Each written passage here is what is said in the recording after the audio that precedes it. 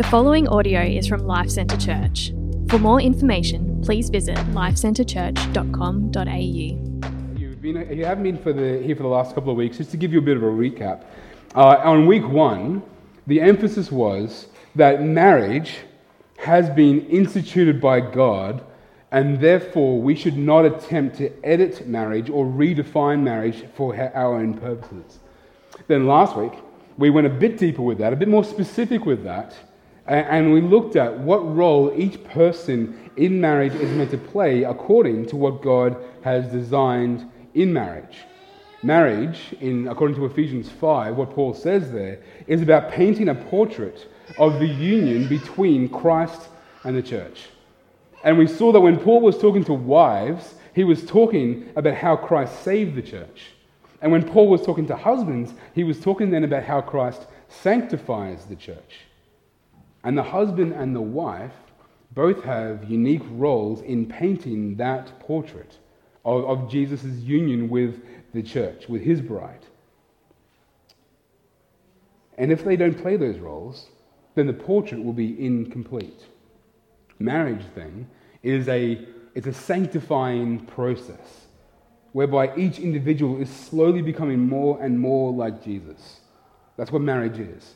It's an intense process of helping us to become more and more like Jesus. And we do that by becoming like Jesus ourselves. We encourage our partner, our husband or our wife, by becoming like Jesus ourselves. And this makes marriage incredibly difficult, right? Like anybody who has been married for any period of time will tell you the same.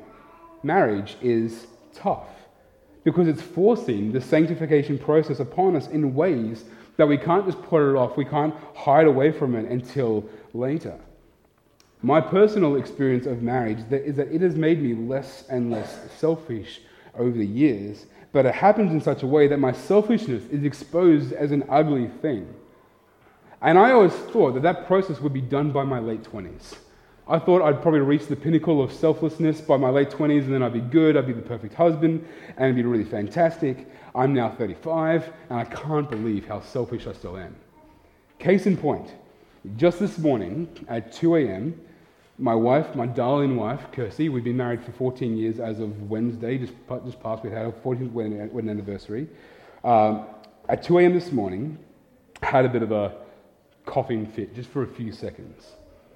Now, if I was a less selfish person, or a good husband would have gotten up, made sure she was okay, got her a glass of water. Are you okay, sweetie? Can I get you anything else? Can I pray for you? Did I do any of those things? Nope. I got woken up. I didn't like being woken up, and so my thoughts were, how dare you wake me up in the middle of the night? Like, are you serious right now? I'm trying to get some sleep. We went down to Brisbane for a friend's 40th. We got home late. I'm tired. I've got to get up early tomorrow morning. And here you are, coughing and keeping me awake all night. I wish the sanctification process was more complete than what it is right now. Now, in my defense, I was half asleep, so I wasn't thinking straight. So I can hide behind that a little bit. But that's the selfishness that came out of me, which means that's the selfishness that is in there. And in that moment, God reminded me of what I'm preaching on today, and I quickly stopped that thought and went back to sleep. Didn't get her a glass of water. Should have done that. Hey, we'll learn. Marriage is incredibly difficult. It's the process whereby we are becoming more and more like Jesus. And the way that we encourage one another to do that in marriage is by becoming more and more like Jesus ourselves. And so the question is, how do I become more like Jesus so that my spouse could become more like Jesus? That's the question we're looking at today. And there aren't many more places in the Bible where we hear about the identity that we have as Christians in Christ. We don't see that very clearly, clearly articulated as in Colossians 3. So that's where we're in today, Colossians 3. And the question is, how can I become more and more like Jesus and help my spouse become more and more like Jesus? Now, I'm incredibly aware that this part of Colossians 3 is not directed towards married couples. It's directed towards the church. And yet, because it has so much to say about our identity in Christ, and because marriage is about becoming more and more like Christ, then it's going to be incredibly helpful for married couples. That being said, my hope is that if you're here today and you're single, that you won't feel left out in this, but actually will feel you'll get a lot out of this message. Whenever we do a series on message, there is always the risk of people feeling isolated or singled out because they're not married. In this room, there is a large proportion of us who are single, divorced, widowed, remarried. And I don't want you to feel left out or alone or that there's something wrong with you. God's grace is there for you. We are here for you. Our heart is for you. And we're going to actually be finishing off the series next week by looking at singleness, looking at what actually the Bible has to say about singleness. And I think it's wonderful. I think it's fantastic. So let's read this passage again. We're just going to look at verses 12 and 13. Paul says, "Put on then, as God's chosen ones, holy and beloved, compassionate hearts, kindness, humility, meekness, and patience, bearing with one another, and if one has a complaint against another, forgiving each other. As the Lord has forgiven you, so you also must forgive." So I've got 3 points this morning. The first point is this: putting on our identity in Christ. The second point is living out our identity in Christ. And the third point is the realities of living out our identity in Christ. So point number 1, putting on our identity in Christ. Paul tells us in verse 12 that if you're a Christian, this is what is true of you.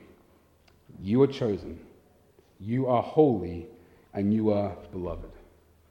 Those are 3 wonderful statements, 3 wonderful words.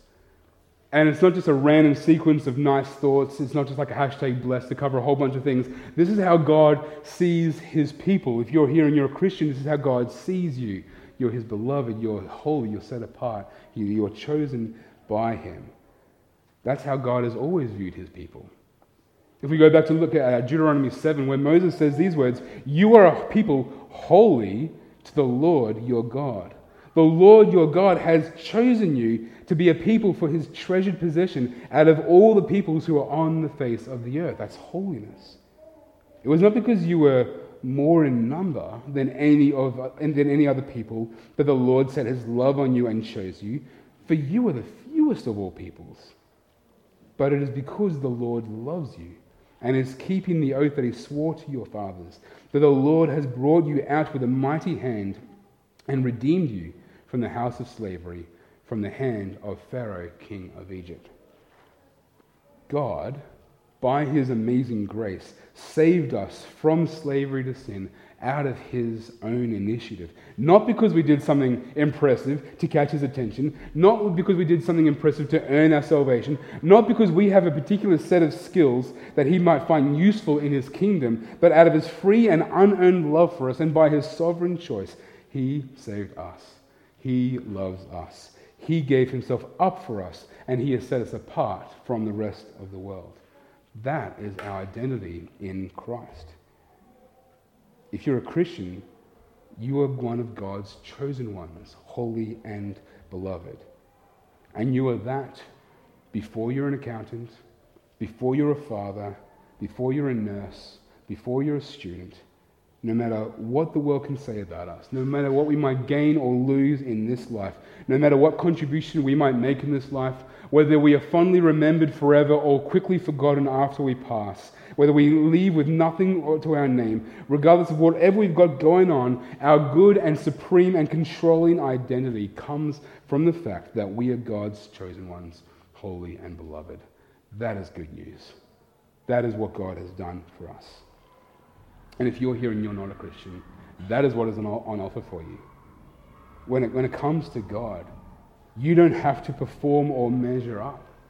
His love for you is a free gift of grace. And so for those of us who are Christians, Paul says to put on that identity. Put it on. To put on something entails action, right? It means that even though sanctification is a process that begins with God and salvation is a process that begins with God, it is not an automatic thing that we just passively sit back and do nothing about. We actively receive God's that identity by actually putting on this identity in Christ. We've got to do something about that. I was trying this week to think of an illustration where you have to put something fully on to receive it. Here's what I came up with. You know those times, and it's like your birthday or Christmas, and someone gives you a shirt, and it's horrible, like it's just terrible, and they're like, put it on, and you're like, okay, sure, and you put it on, you're like, oh, it doesn't itch at all. This is really great, and you've got to wear it, and you've got to pretend that you love it. It's almost as if like you've got to fully receive it, you've got to put it on, right? For the last few years, I have, as a matter of just a bit of a prank, for Kirsty's birthday each year, gotten her a terrible costume. I think there's a photo of her. Now, I have her very reluctant permission to put this on the screen. I think she looks beautiful, by the way. I think she looks stunning in that photo, even though she's dressed as a banana. Now Kirsty hates dress-ups. She hates costumes. She hates anything like that. And I go to Spotlight every time it's her birthday, and I buy her a terrible costume. Last year was an eggplant as well. And I buy her a costume just for that moment when she opens it, and the kids, it's a surprise for them. They see it and they go, that's amazing. Mum, put it on. And she just goes, oh, okay. And she has to put it on, and I get the camera out and take a photo of it, and she only wears it for about 3 minutes, and then that's it, and then she takes it off, and it's all done and dusted. But it's worth it. It's fantastic. It's great. Just for the moment where she just puts on this banana costume or eggplant costume and whatever's coming up this year, just so that she has to wear it. Now this illustration falls short because it kind of suggests to us that it's an idea of something that we don't want to put on. The identity that we get from Christ is so wonderful, and we've got to put it on. It's something that He's given us. We've got to put it on. God loves us so much that He chose to save us and make us His people. That's an identity that we've got something to do with, that we've got to put that on. We've got to wear it. And the reason why it's so wonderful is because that identity in Christ can never be taken away from us. If we build our identity on anything other than God, whether that's our income or our work, our employment, our work ethic, whether that's being married or having kids or having a certain size house or a certain lifestyle, whether that's health or whatever it is, if we build our identity on anything that's other than Christ, that thing can be taken away from us. And the reason why it's so wonderful that we have this new identity in Christ is because Jesus can never be taken away from us. That is good news for that. That is good news for us. So we've got to put on that identity. So point number 2, how do we do that? How do we live out the identity in Christ? Well, Paul gives us a list of 5 attributes that mark out the Christian. And if we do these things, particularly in marriage, we're going to help one another flourish in ways that are just remarkable. So Paul says, put on compassionate hearts. Now, the way that Paul has written this tells us that compassion is not just an action that we do from time to time, it's deep down in our very beings, at the absolute base and core of who we are. Like if you go to a Christian, you go to the absolute core of who they are, you should find compassion. This is what Paul is saying to put on. To have a compassionate heart is a willingness to walk in someone else's shoes, to see things from their perspective, and to be willing to bear their burdens and to be used by God to relieve their pain and their sorrow. In marriage, one of the hardest things to do is to see a thing from your husband's or your wife's perspective. It's so easy to come into an argument with our shields up, ready to defend our position, ready to fight. Kirsty and I have a little saying in our marriage which helps us to be compassionate. If one of us says to the other, "Can I just say something?" That's code for, I'm about to raise an issue with you. And it's the kind of issue that actually hurts me. And this is probably going to be a conversation that you don't want to have, but I'm inviting you to put down your defenses and have compassion towards me. If we are new creatures in Christ, we must be compassionate people. He says, put on kindness. Now, I am becoming increasingly convinced that kindness is one of the most important and yet lacking virtue in a lot of Christians' lives. Mine in particular. We live in a world that is void of kindness, where through social media, each one of us has been given a megaphone and believe that everybody around us needs to hear what we have to say. We have to tell the truth, regardless of whether it's kind or loving or not. But the strings of kindness are attached to the very heart of God.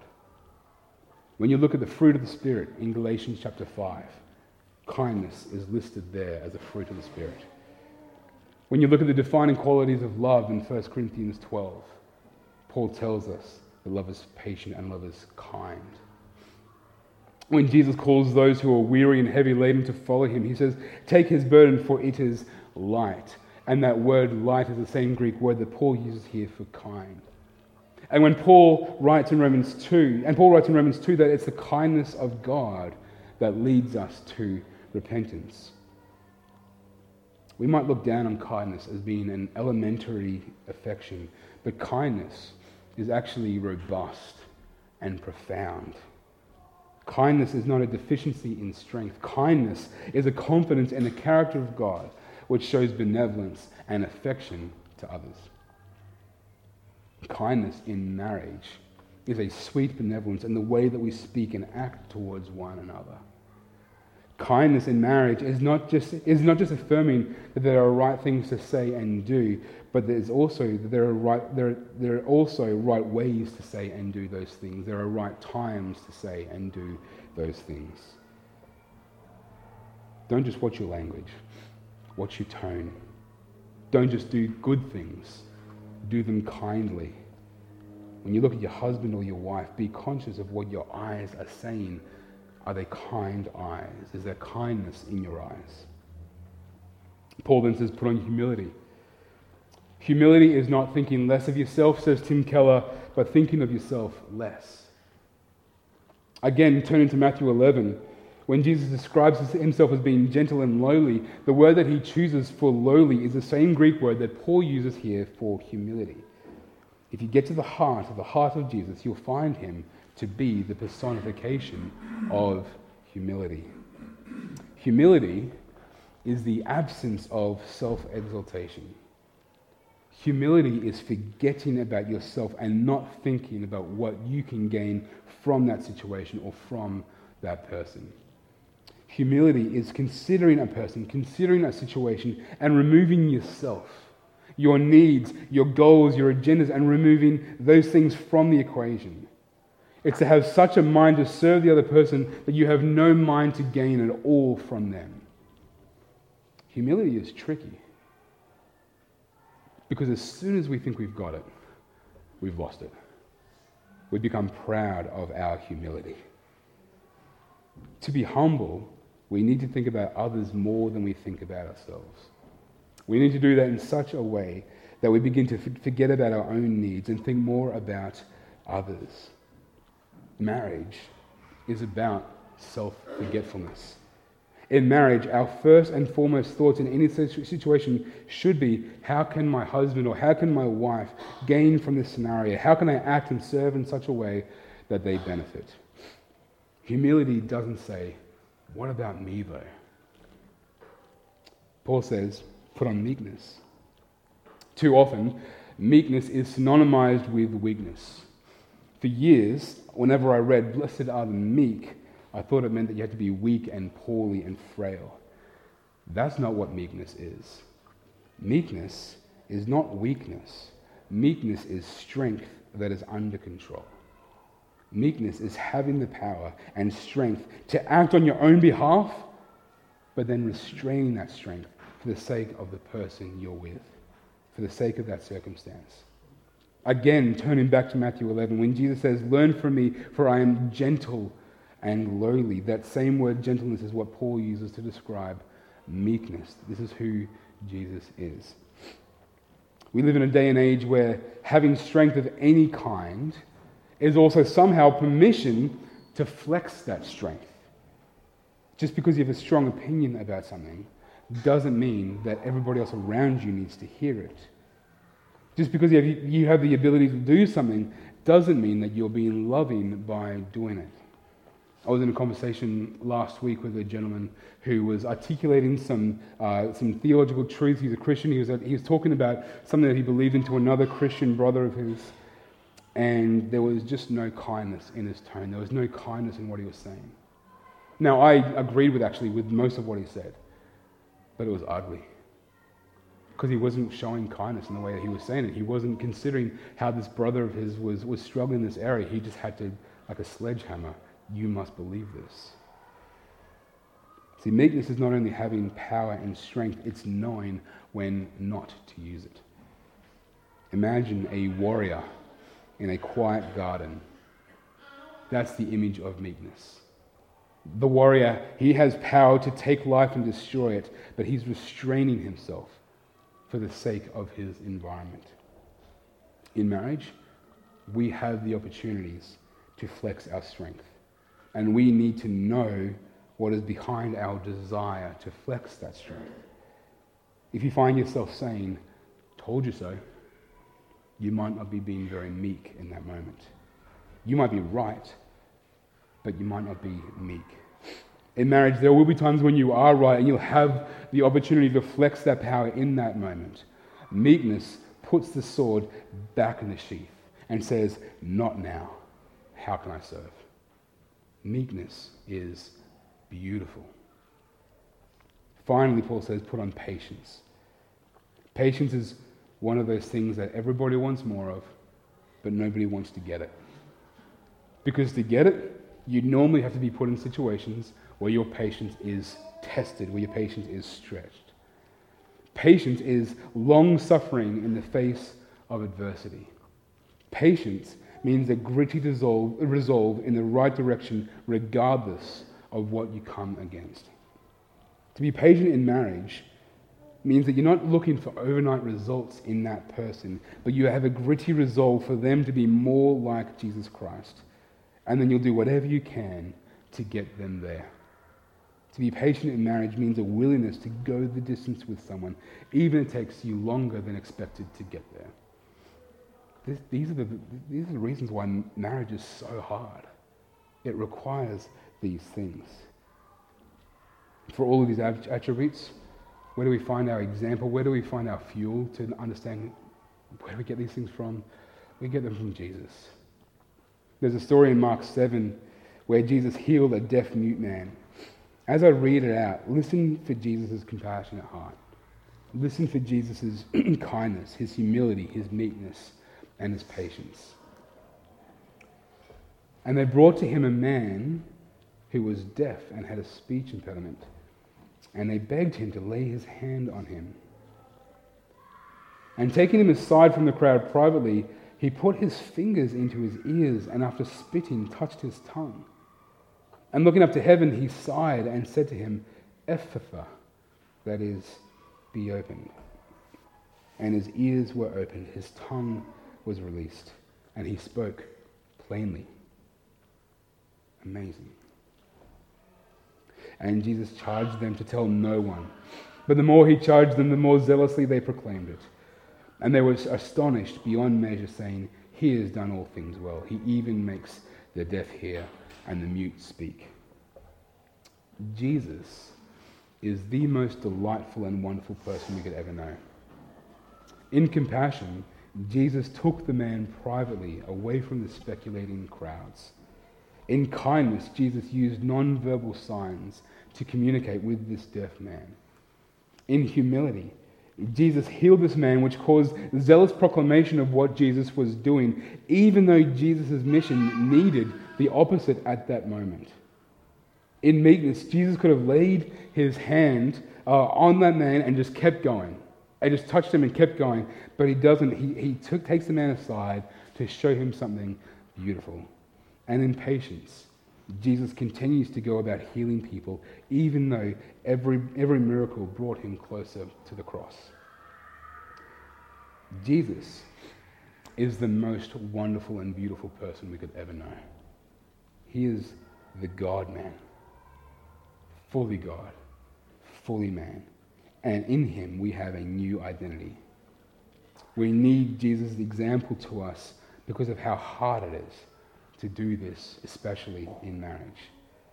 If you want a healthy and happy marriage, get to know Jesus. Become like Jesus. But that's hard, right? It's really hard. And this is what verse 13 is about. Paul continues, he says, bearing with one another, and if one has a complaint against another, forgiving each other, as the Lord has forgiven you, so you also must forgive. One of the things that I find so refreshing and sweet about God's word is just how honest it is with us about us. Marriage is hard, and we are required to bear with one another. Bearing with someone means that you must endure them. One of the misnomers, one of the common lies about marriage is that all you need is love. Actually, you also need endurance too. You need to be able to bear with that person. You need to be able to suffer them for a long time. To bear with that person means that you're not just tolerating them, you are holding fast to them regardless of their faults. Now we might ask, well, what if their faults are really terrible? And Paul seems to anticipate that question. And he says, if you've got a complaint, forgive them. Too often we take our complaints against one another to someone else, don't we?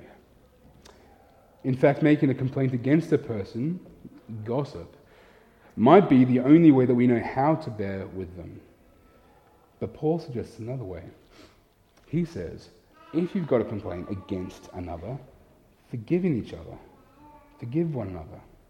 As the Lord has forgiven you, so you also must forgive.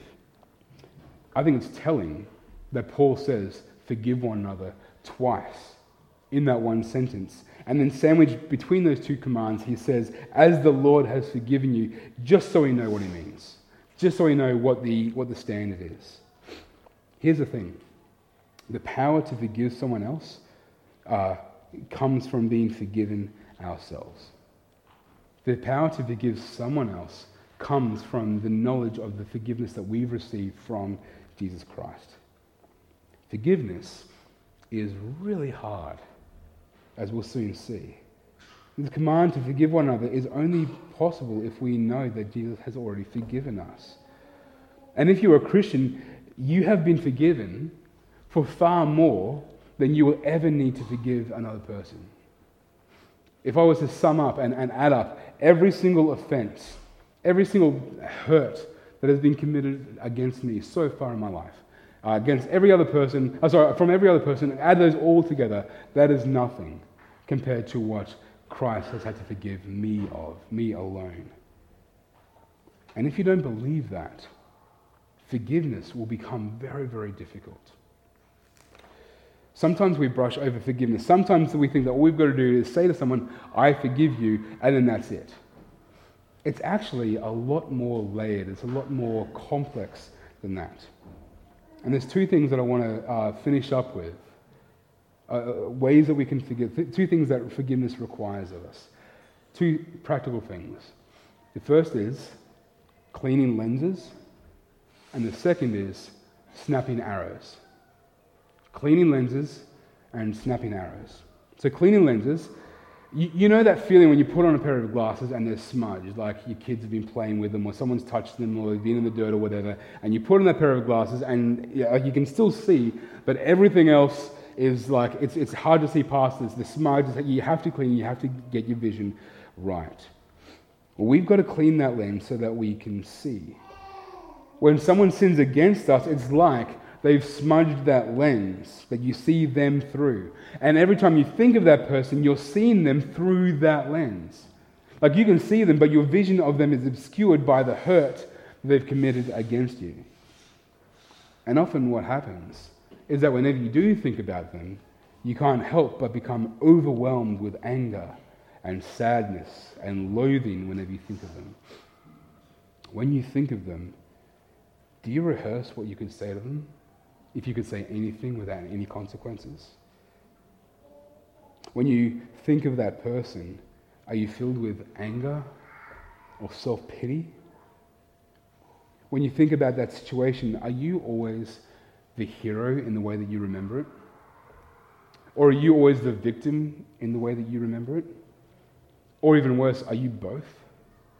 the hero and the victim, in the way you remember the way that happened. You might have said that you forgive them, but if that's what's going on in your heart, whenever you think of them, then you haven't really forgiven them yet. Some of us have walked or are walking through incredibly difficult times in our marriages. I don't want to play that lightly at all. And you might not be able to think of your spouse without filling your heart with anger and pain. What you need to do is you need to clean that lens. How do we do that? We've got to see them as a child of God. You've got to see them as a child of God who has committed sins against God, and God can forgive those sins. In fact, the sins they've committed against you are nothing to what they've committed against God. Therefore, if the perfect Son of God can forgive that person, then who are you and I not to?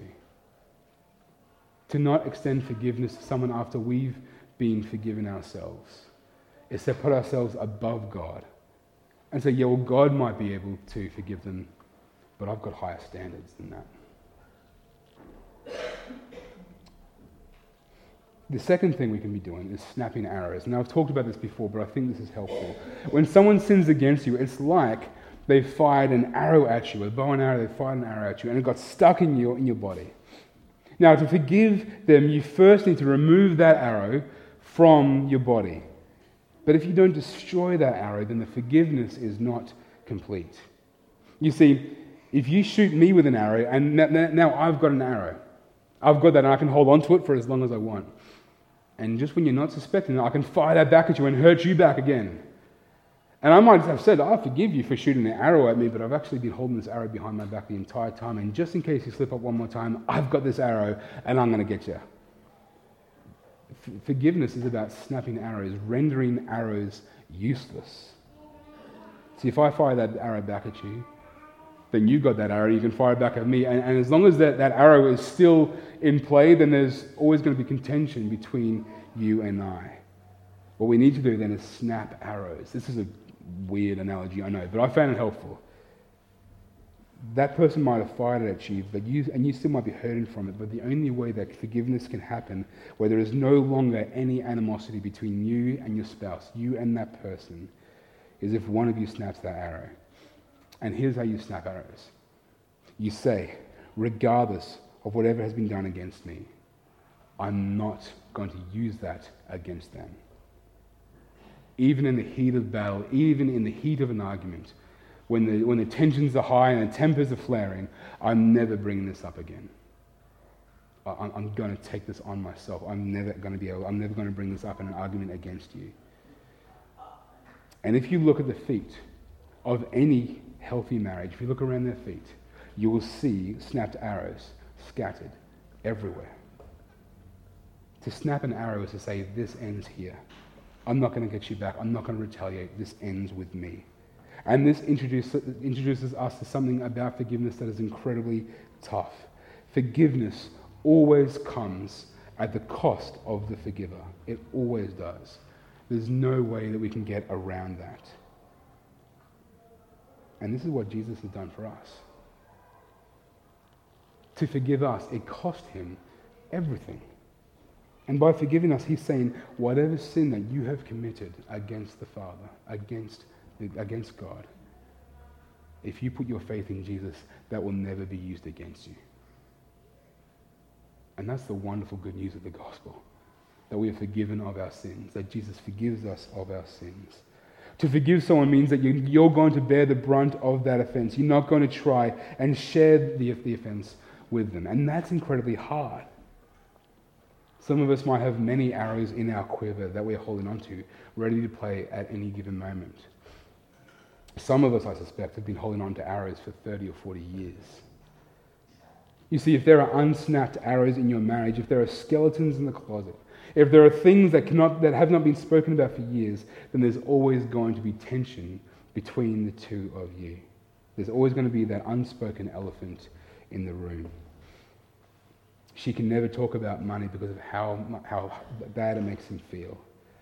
He can never talk about family without bringing up some horrible memory for her.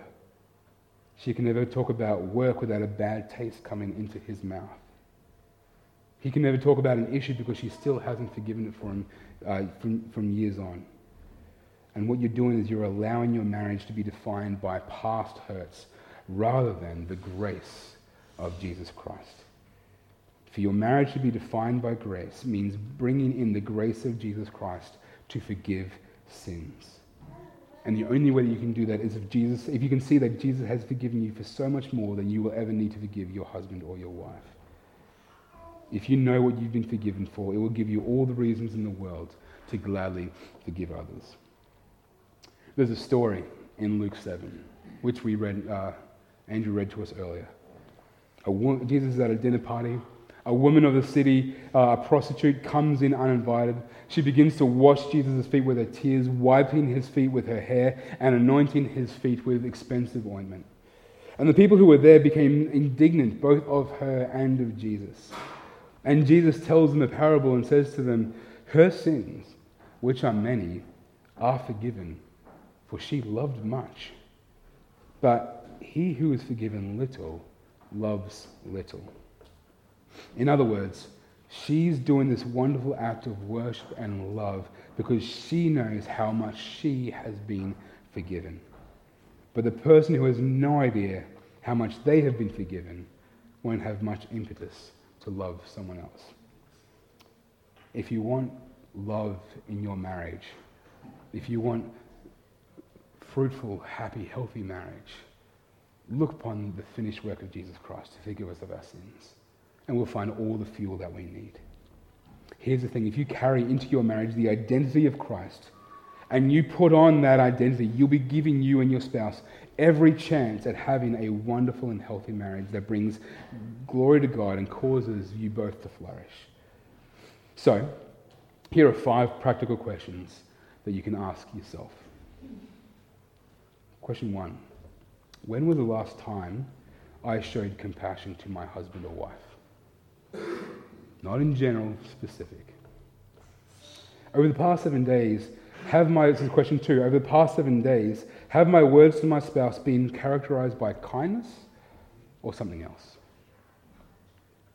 Question number 3, what is my most recent memory of forgetting myself for the sake of my spouse? Question number 4, in our latest conflict, was I gentle and meek? Or did the thought, "I told you so," cross my mind?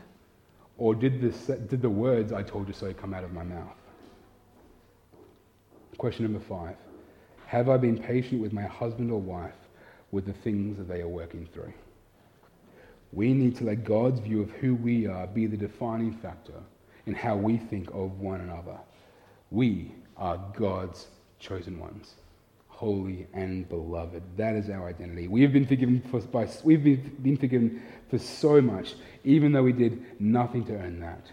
We are loved so deeply, even though we are utterly unlovable. We are being made into the likeness of Jesus Christ, holy and set apart and given purpose in our lives. And if we can see that that's what Jesus has done for us, it will give us the greatest impetus to love one another. Let's pray. Thank you for listening to this podcast from Life Centre Church, located on the Sunshine Coast. We exist to make, mature, and multiply disciples in communities that depend upon, declare, and display the gospel of Jesus Christ in all of life. If you would like more information about us, please visit lifecentrechurch.com.au. We provide our podcasts free of charge.